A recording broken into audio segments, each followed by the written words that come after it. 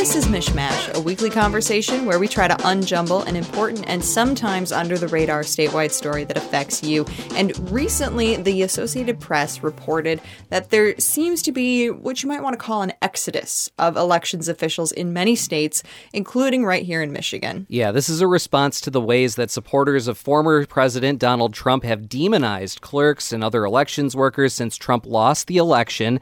Those baseless conspiracies have resulted in death threats, obscene and threatening emails and voice messages, and just other really vile treatment toward people who were literally just doing their job, did it well, and under some really difficult circumstances. Yeah, I mean, that was definitely a period of time where I did not envy them having their jobs at all. And now it sounds like many of them are saying enough is enough, and they're leaving those positions. So what will this mean for elections here in Michigan going forward? We wanted to unpack that. So here to talk about it is someone who runs elections in the county that includes our state capital, Ingham County Clerk Barb Byrum. Barb, welcome to MichMash. Thank you so much for having me. I appreciate your time. So, Barb, you were quoted in this AP story about elections officials leaving their jobs. You're still in your job, of course, but what do you make of this story that clerks and other elections workers are deciding they just don't want to put up with this stuff anymore? Well, they've had it. They've just had it. You know, when our clerks are under fire, that means our democracy is under fire. You know, a Brennan report just recently came out, I think it was yesterday or earlier this week, that 1 in 3 election officials in the United States feel unsafe on the job. But let's take that report a little bit further. 1 in 6 have reported being threatened because of their work. And that's happening here in Michigan. And some clerks are just saying, you know what? My safety, my sanity, my personal happiness is worth more than a job. And some clerks have chosen to retire, not run for office, or just leave and go to a different area of work. So what do you think this is going to mean for our elections in Michigan specifically going forward? Well, for going forward, the next, you have to wonder who the next generation of clerks are going to be, right? So in Ingham County, I've hosted election academies, election administrator academies to train and open the doors for the next generation of election administrators. But here you see that election administrators are being targeted and with threats, attacks, armed individuals outside of their homes. So I wonder who the next election administrators will be. And I am concerned that it'll be the same people that are believing the conspiracy theories, that are going to Arizona to watch that power grab that had been done over a course of weeks, who have supported overturning the election results. It's going to have the effect of having the inmates run the asylum. That's a really interesting point, that essentially the people who are doing a good job and who are doing it with integrity are going to be scared out, and that the only people left are going to be the ones who have been bullying them into leaving, essentially. I mean, that is my concern. And I think it's imperative that we note that this isn't just happening in other states. Okay, this is happening in Michigan to some of our election administrators, many of whom are Republicans. We have one county clerk who received threats that an individual would kill her dog, that they had seen the inside of her house. We have another Republican clerk who received just vile voicemails and horrific threats just because she did her job and was correcting the record because she had noticed that there was a growing momentum of disinformation. And so she corrected the record, made a statement, and as a result, the threats that were thrown her way,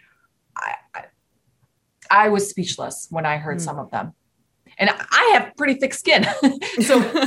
And I am rarely a loss for words. So it's very concerning. It's very concerning that our election administrators are being attacked and villainized. So, Barbara, I'm curious, and if you're willing to talk about it, have you yourself experienced these kinds of threats and this kind of behavior from people in Ingham County or otherwise? What have you been seeing personally? Well, Jake, I have pretty thick skin. I served in the legislature. I'm a crime victim. So I have a higher tolerance, perhaps. But some of the voicemails I have heard that have been left for other clerks, other election administrators, it would have concerned me. Certainly I receive all sorts of interesting messages, whether that be via social media or in my county email, all different ways I receive messages. And I have thick skin, Jake, but if ever I need to alert authorities, I certainly will. But I'm more worried about other clerks that have received really concerning threats, and threats even on their family. That's just unacceptable. And, we need to hold people accountable for their misbehavior. And if they are going to target election administrators, they need to be held to the fullest extent of the law. So speaking of that accountability, is there a policy solution to this problem of people leaving their positions, or is there a way that the state could better support clerks and election workers? I guess, how do we make these important workers feel safe and supported? Well, we need to hold people accountable.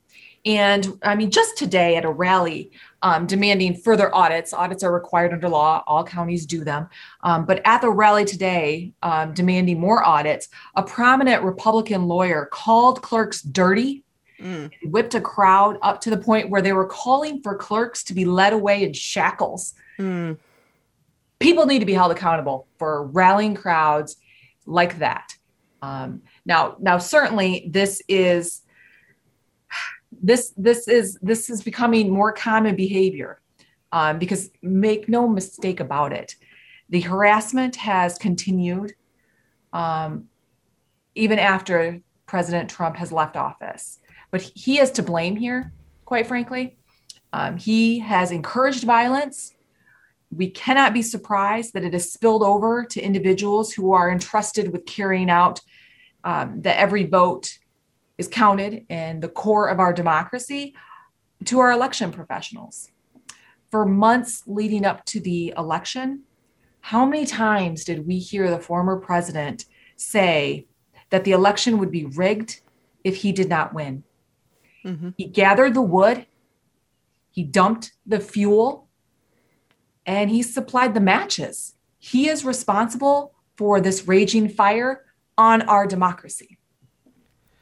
One thing that I've noticed on sort of a more positive note here, just from knowing and talking to elections officials across the state of Michigan, there's kind of a cool thing, I think, that has happened where regardless of party, regardless of sort of, the backgrounds of election workers, tell me if I'm wrong, but I feel like the camaraderie between clerks has really, really become even more sort of strong in the last few months, to a point where it's like this rare group of people in America that are so not divided along political lines. I'm wondering if you could talk a little bit about that.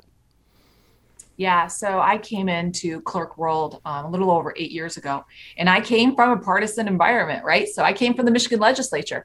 And wait, that's partisan? No. Right? That's surprising.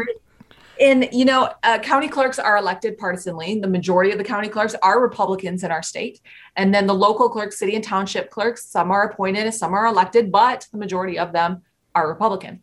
And it has been wonderful dealing with the County Clerks Association, because we just want to administer elections safely and securely. We want to make sure all qualified registered voters are afforded the opportunity to exercise their right to vote.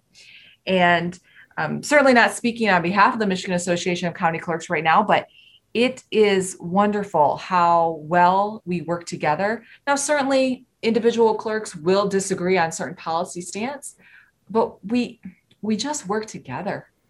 And it has been a breath of fresh air to have an organization, to be surrounded by an organization that just works to administer elections, and it leaves the partisan politics behind. The problem here, if we're looking at the legislation that's been introduced by the Senate GOP, those 39 bills, the majority of them insert politics into election administration. And that's not welcomed. It's just not. And that's unfortunate. Let's talk a bit about the bills that the Senate just approved. Those bills, as you mentioned, would make it harder for many people to vote. They would overhaul Michigan's voter ID requirements, essentially making it so that you could no longer just fill out an affidavit if you forget or don't have your state ID with you at the polls. You'd have to fill out a provisional ballot. What's your reaction, sort of more in scope to these bills, and what are your concerns about them? So as introduced, the Michigan Association of County Clerks did oppose. There was a substitute offered, and the association supported the concept. The association still had some concerns about practicality and how to cure those requirements for the voter, how the voter could cure.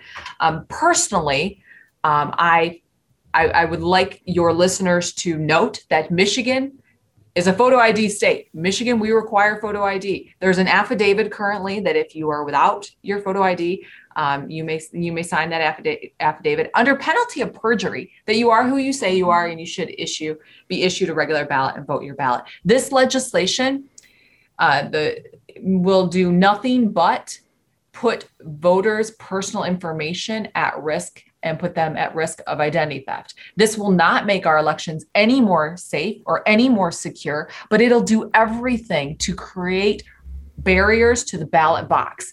And this is legislation in search of a problem. It just is. And it's very important for your listeners to note that even one voter who is disenfranchised is too many. And I want to talk a little bit about sort of the bills taken as a whole. As you mentioned, there are many more bills on the way that have already been introduced, and Michigan is not alone in this, as I think most of our listeners know. This is an effort that's been going on across the nation. Can you talk more generally about where this fits into the question of voter suppression? And I know that is a phrase that a lot of people are sensitive about, especially people who are introducing these bills. I use it, not necessarily reflecting MichMash or WDET here, but for, I think, a pretty important reason, because when you look at the definition of what voter suppression is, taken with the motivation behind these bills. Now, I'm not in the heads of any Republican lawmakers who introduced these, but we had a guest on WDET just this week who is a history professor at U of M, who said one of the great values of history is that it enables us to use the past to help us think about what's happening in the present. And if you look at the history of voter suppression and what historians agree is voter suppression, this is right along those lines, and it fits the definition well. And I'm not trying to say that in a partisan way. I'm just saying that I think is a fair use of the term for what is happening nationwide. So that's my rant. Welcome. Thank you for coming to my TED Talk. But Barb, I'm curious what your thoughts. I know I'm probably speaking to the choir here, but what are your thoughts on how that fits? Yeah, you're definitely preaching to the choir here, because this legislation that we have seen introduced in Michigan is very similar to legislation that's been introduced in many other states, written by the Heritage Action Fund, if my memory serves me. And it all centers around politicians trying to choose their voters. And they're choosing their voters based on income, access. That's how they're choosing their voters. And this has all been set up under the guise of the big lie. And we have Republican leaders that have been repeating that our elections have been manipulated. They have been repeating the big lie. And now they have this legislation that they're introducing, which will solve everything. And the fact of the matter is that in Michigan and many other states as well, we have Republican leaders that are failing to lead. Rather, they are repeating the lies. And what they need to be doing is telling their grassroots, boots on the ground individuals that they need to stand down, that the election has been audited, has been certified, and the election was accurate. They need to lead by telling their grassroots activists that the election is over. And in the United States and in Michigan, we accept election results and we move on. And rather than changing the rules and trying to change access to the ballot, get a better message, get better candidates. Don't disenfranchise voters. I know that for average people who are not in politics or who are not clerks sitting at home, this can feel very it's easy to feel like you don't have a lot of power, that, things are happening to them without their really being able to do anything about it because, as you mentioned, a lot of this is stemming from laws and things like that. What advice do you have for people who are feeling disenfranchised right now and who want to do something about this? I mean, should they be volunteering to help out with elections? I guess, what are some things that you want to see average people doing right now? You hit the nail on the head. I want to see people working the polls. Volunteer. Actually, it's usually paid if you are a precinct worker. Become a precinct worker. Become an election administrator. Get more involved in election administration. If you have questions, if you hear something that sounds concerning, contact your election administrator. Chances are they can explain and engage with you and educate you, and then you can educate others. But certainly become a precinct worker, and there is power in voting. That's why they're trying to take it away. There is power in voting, and the more people vote, the more power we have. Barb Byrum is Ingham County Clerk. Barb, I really appreciate you taking the time to join us here on MichMash and talk to us about this really important issue. Oh, my soul, thank you so much. And that's all for MichMash. I'm Cheyna Roth. And I'm Jake Neher. Thanks for listening.